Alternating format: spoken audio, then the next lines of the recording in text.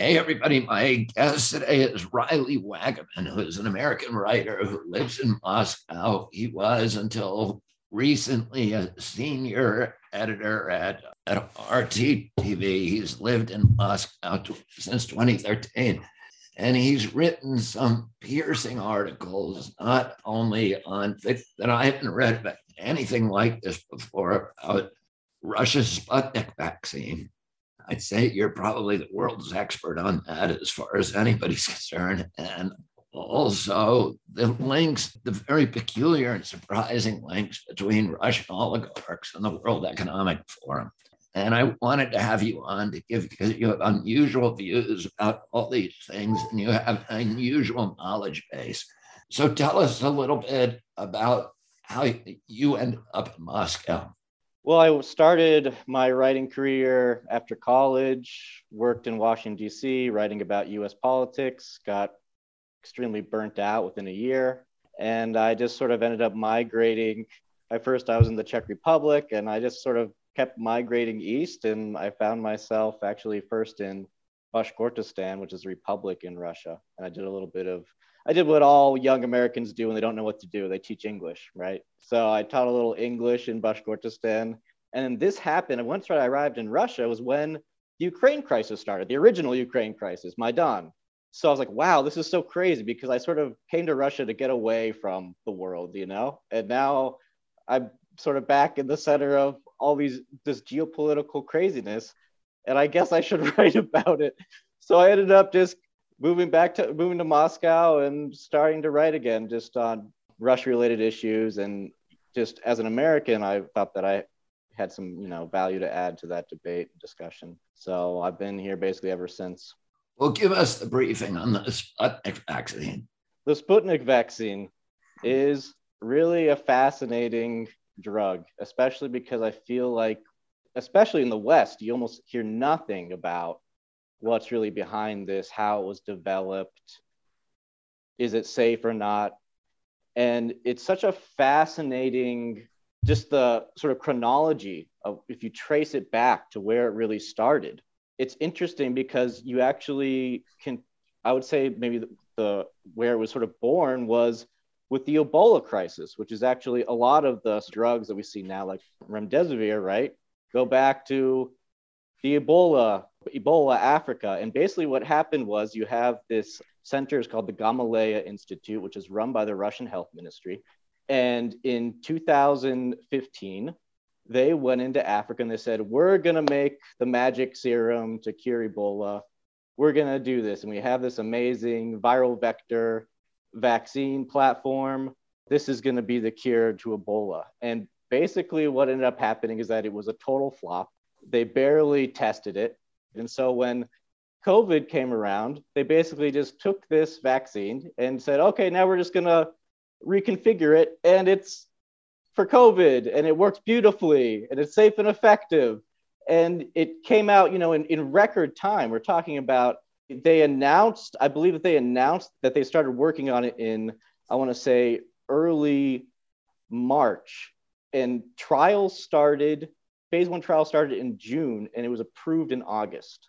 So, I mean, it's not dissimilar to the other vaccines on the market, but it was done in such an incredible time frame and with so little scrutiny and so little transparency.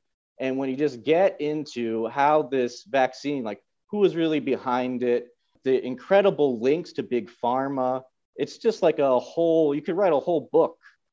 I remember Putin took it publicly to show the public it was safe. Well, so Putin held off for many months, actually, interestingly enough. When he first announced that he got vaccinated, for some reason, he didn't disclose which vaccine it was, because at the time there were several options available. I think that Russia also allows a few of the Chinese vaccines.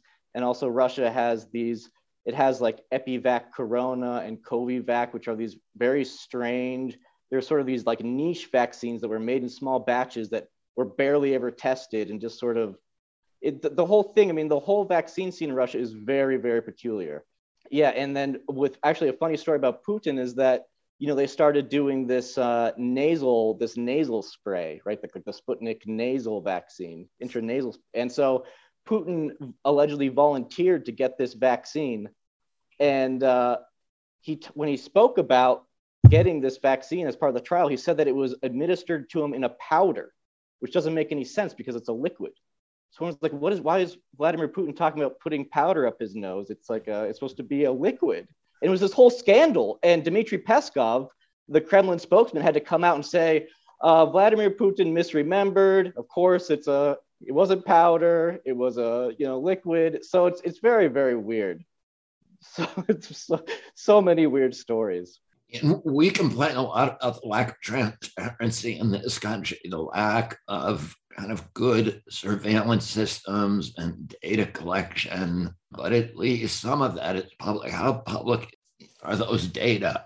So yeah, it's such a good question because, well, for example, you have the VAERS system in the United States, which obviously is deeply flawed, but the advantage is that it'll show you that there's a problem, right? Russia doesn't have a VAERS. Russia there's zero transparency in Russia. In fact, according to the Russian government, there has not been a single recorded serious post-vaccination complication in the country. It's incredible, the stories I can tell you.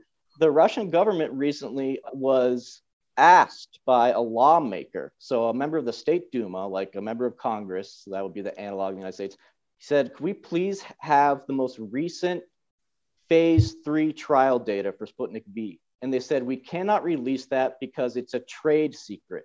We can't give you the most recent data because it's a trade secret and it's confidential. There was another request, I believe also from a different lawmaker saying, can we just see that how many people who took Sputnik V and died? Like how many deaths, whether it was connected to the vaccine or not, do we have this data? Can we see it? And they said, we can't release this data because it would be inappropriate and it would discourage vaccination. These are official statements from the Russian government. Are they pressuring people to take the vaccine like they do here? Yeah, so this is also another big, I think, misconception. A lot of people think that a vaccine was totally voluntary in Russia, which is not true at all. So the first compulsory vaccination policy was actually imposed here in Moscow in June 2021. And it was basically 60% of your workforce from certain sectors like catering and health and different sectors of the economy had to be vaccinated. And then this policy spread. And then what's so interesting is they had Duma elections, so like federal elections for the legislature. And they waited until right after these elections finished. And then they imposed compulsory vaccination on the entire country. So everybody adopted it right after elections because they knew how unpopular it would be. I mean, we're talking about a situation, for example, in Moscow, before this compulsory vaccination policy, I think it was something like 1.8 million people had gotten at least one dose of the vaccine. So this was mid-June 2021. And now it's something like 6.5 million. So most of the people who've been vaccinated in Moscow's capital did it after these compulsory policies, which by the way expanded. So they started with 60%, then they said, 75, then 80.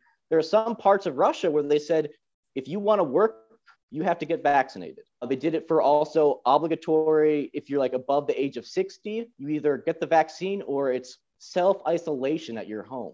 You can't leave your home unless you're vaccinated, basically. So they did it for students, they did it for healthcare workers. There was many, many ways that they coerced people into getting this shot. And what age are they giving the vaccine to kids? They are, although it's not compulsory. So Russia's actually behind on sort of giving it to kids. So they just started vaccinating like basically under 18s to 12-year-olds, I believe, starting in January. So they're way behind the West on this one. And they're just now starting studies with 12 to 6. But it's started. And I'd have to say, though, in very small numbers. I haven't seen huge amounts of, because Russians don't want this. How do Russians communicate that? Their protests, their letters to the editor. Is it social media? Because in our country, we're dealing with censorship. So it's hard for people to even express their displeasure. There's a huge amount of censorship in Russia on this topic, I would say. So basically what's happened is there's media censorship, but also there's professional censorship. So for example, healthcare workers, anyone working in healthcare, is threatened with they're losing their medical license or getting in trouble with authorities if they speak out against, if they raise any concerns, et cetera, et cetera. And there's a prominent group here in Russia called Doctors for Truth. And I'm sure, there's sort of organizations like this all around the world who have held conferences, and they even invite the authorities to come to these conferences and discuss these issues with them. They're totally open, transparent, and they're just saying, how can we allow this when we don't know the long-term effects of this? It doesn't seem to be very effective. And there's actually lots of evidence that it's actually quite dangerous. For example, because there's no VAERS in Russia, there was a group that created sort of like an unofficial VAERS where people would submit possible deaths linked to the vaccine using media reports, and they would try to confirm it, and they would list it on this website.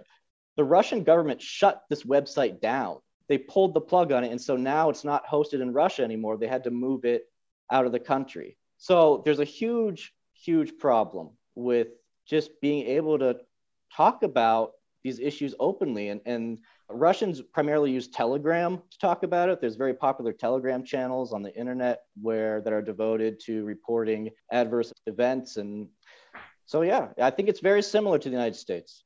And so how do you know that there is widespread displeasure? Is it from reading the Telegram account, or are there actually demonstrations and Facebook or whatever?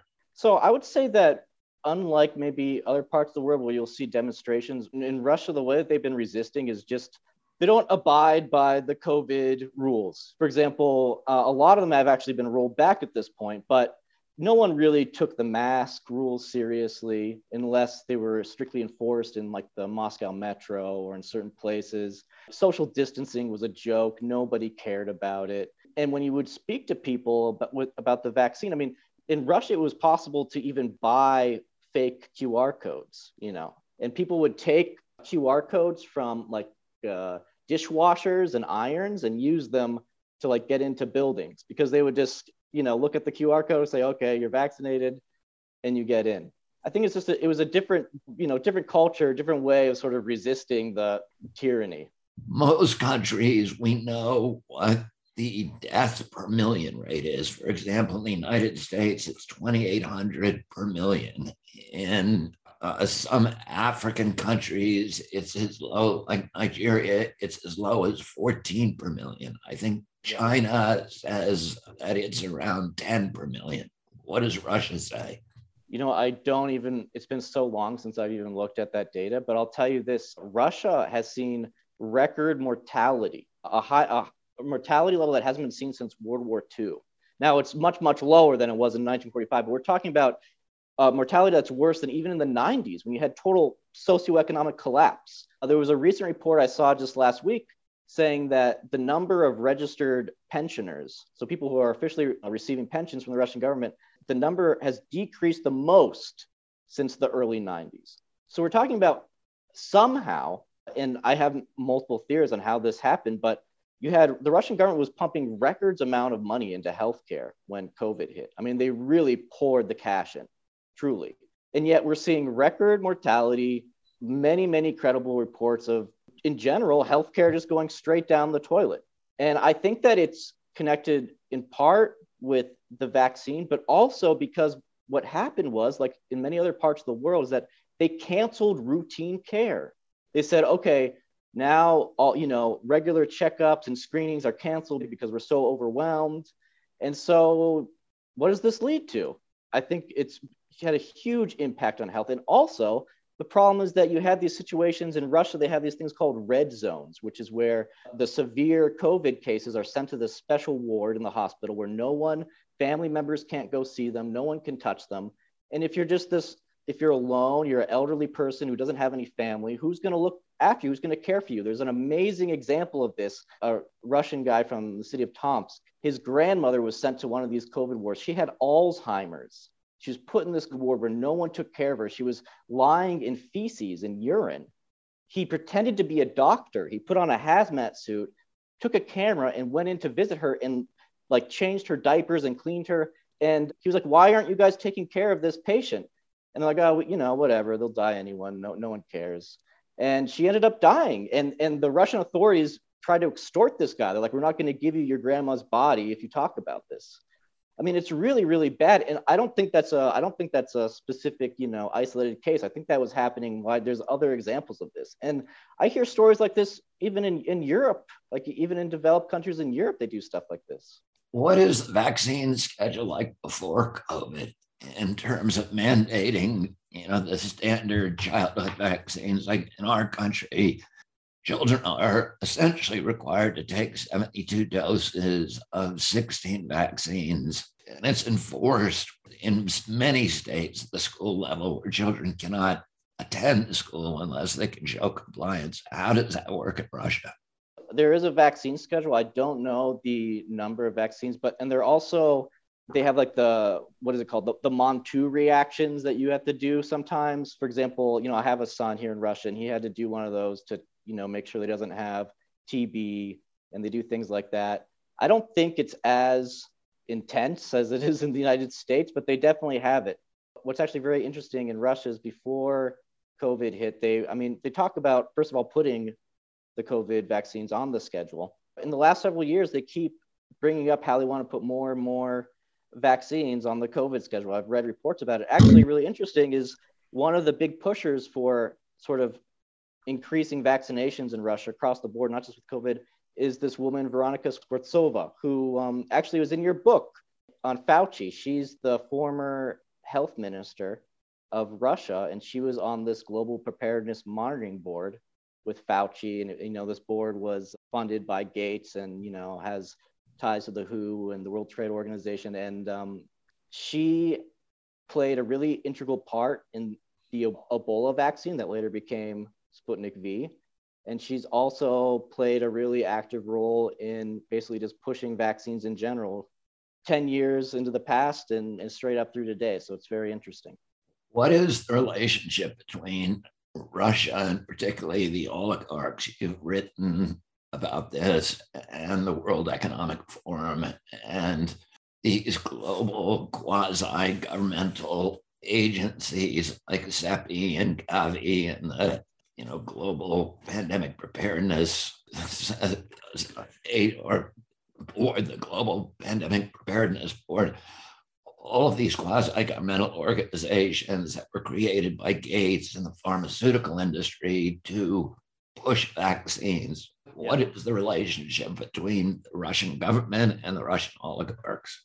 Well, I think the best example is, again, going back to Sputnik V, serves as a perfect illustration of this very strange connection between the World Economic Forum and also this sort of global vision for global health and Russia. Basically, one of the main sponsors of Sputnik V is this guy named Hermann Gref, who is the CEO of Sberbank. It's Russia's largest bank. It's also majority owned by the Russian government. And until very recently, he was a member of the board of trustees of the World Economic Forum. And this guy in February 2020 went public. So this was before really COVID even had arrived in Russia in any meaningful way. He went to the media and he said, I have two important announcements to make. The first is that I'm going to start giving out grants to develop COVID drugs. And the second one is that I'm going to start developing facial recognition technology that recognizes people even when they're wearing masks. For some reason, that was a big priority for him, right? And he was like, our Chinese friends have already done this so well, so we're gonna consult with them and see what they say. I mean, it was just so weird. And this is February 2020. So what ended up happening is that Hermann Gref and Sberbank poured money into what later became Sputnik V. He teamed up with Alexander Ginsburg, who is the head of the Gamaleya Center. Hermann Gref claims that Sberbank helped with the production and also with technology transfer of Sputnik V. And he also claims that he was one of the first people in the world to receive the vaccine. He says that he received it in April 2020. To put that in context, the first official phase 1 trial, which was just a few dozen people, was in June. And this is like one of the richest, most important guys in Russia. And he's claiming that he took this experimental vaccine months before. We're talking about 2 months before it was even conceived, like 2 months after it was even conceived, right? What's really interesting too is that in May of 2020, so a month after Hermann Gref takes this highly experimental Sputnik V, it's not even called Sputnik V yet, Sberbank creates a subsidiary called Immunotechnologies. And this sister company is basically charged with handling the production and distribution of Sputnik V. So we're talking about Russia's bank. Like Sputnik V is like a banker's drug connected to a guy who sits on the board of trustees of the World Economic Forum. And so Sberbank, Hermann Greff, was in charge of distributing like the first 9 million doses of Sputnik V around Russia. I mean, it's such a bizarre story. And what people also need to understand, I mean, another really fascinating link here, getting back to the World Economic Forum, is that the main financer of Sputnik V was the Russian Direct Investment Fund, which is Russia's sovereign wealth fund. And it's run by this guy named Kirill Dmitriev. Kirill Dmitriev is a really interesting fellow. He is actually, I believe he's Ukrainian by birth. I think he was raised in Kiev. But anyway, he went to the United States, got this amazing education. He went to Stanford. He went to Harvard Business School. He worked for Goldman Sachs. He worked for McKinsey. He comes back to Russia and he heads this sovereign wealth fund. This guy is also a young global leader, class of 2009. And he does these amazing... Just so people know, that's Klaus Schwab's in-house education with Justin Trudeau and Macron and all of these people who are now who took us down this path to tyranny. Here's another really fascinating thing about the whole Sputnik V, World Economic Forum, Russian Direct Investment Fund link is that very shortly after Sputnik V really came into existence, so this was in July 2020, so a month before the drug was announced, Kirill Dmitriev, our young global leader, alum, announces that the Russian government has partnered with R-Farm, which is a Russian pharmaceutical, which is going to be creating AstraZeneca's vaccine. So basically what ended up happening is that the Russian government is invested in AstraZeneca's vaccine and is produced here in Russia and it's exported. And right now they're actually trying to register it. And what people don't realize is that the original plan was to create a combined vaccine, a cocktail, which was 1 dose Sputnik V and 1 dose AstraZeneca. And they speak about this openly. And they had this whole cooperation agreement with AstraZeneca that came out in December 2020. They later even announced they were glowing about doing joint trials with Moderna and Pfizer. You know, this whole idea that there's like this vaccine war and that Russia was being treated so unfairly, I think is a lot of smoke and mirrors. I mean, some of it. I mean, obviously there was some competitiveness here because, you know, you got rubles that you can lose, but there was very, very close cooperation. And a perfect example of this, again, going back to July, is that there was this rumor that Russia had hacked AstraZeneca and stolen all of its vaccine secrets. And so Kirill Dmitriev comes out to the media and says, this is ridiculous because AstraZeneca has already transferred all of its vaccine technology to us, to R-Farm. So we already have everything. There's no hacking necessary. Like, we're all working for the same team. And R-Farm, this pharmaceutical, creates Sputnik V and AstraZeneca. So it's like, what's going on here, guys? So let's talk for a minute about the Ukraine. You know, everybody in our country is kind of wondering what is happening in Russia. Has the Ukraine crisis affected Putin's popularity? He's become much more popular in Russia. He's become much more popular. Do you have to be careful when you talk about Putin in Russia? Me personally, I don't think so. What I would say about the situation though in Ukraine though is with sort of being careful. It's a weird situation because in Russia, the Russian media cannot describe what's happening as a war. They have to refer to it as a special military operation. So if you refer to it as anything else, you can actually get fined. And if you are, you know, if you have multiple strikes, they can actually take you off the air or close down your website. And that's happened already a few times with some of these few outlets. Some of them you would describe as, there's theories that they're basically, you know, these sort of outlets that push these Western agendas and, you know, are sketchy to begin with. But, you know, I'm against all censorship. So I think that it's unfortunate that, and of course, obviously, you're having huge censorship in Ukraine, huge censorship in the United States. I mean, the way that I see this personally is that it's so sad to see how this conflict has made it so difficult for people to talk to each other about really, really important things, you know? Like, it's really scary. It's really scary how they're sort of putting down this new iron curtain, basically. And that's what scares me the most.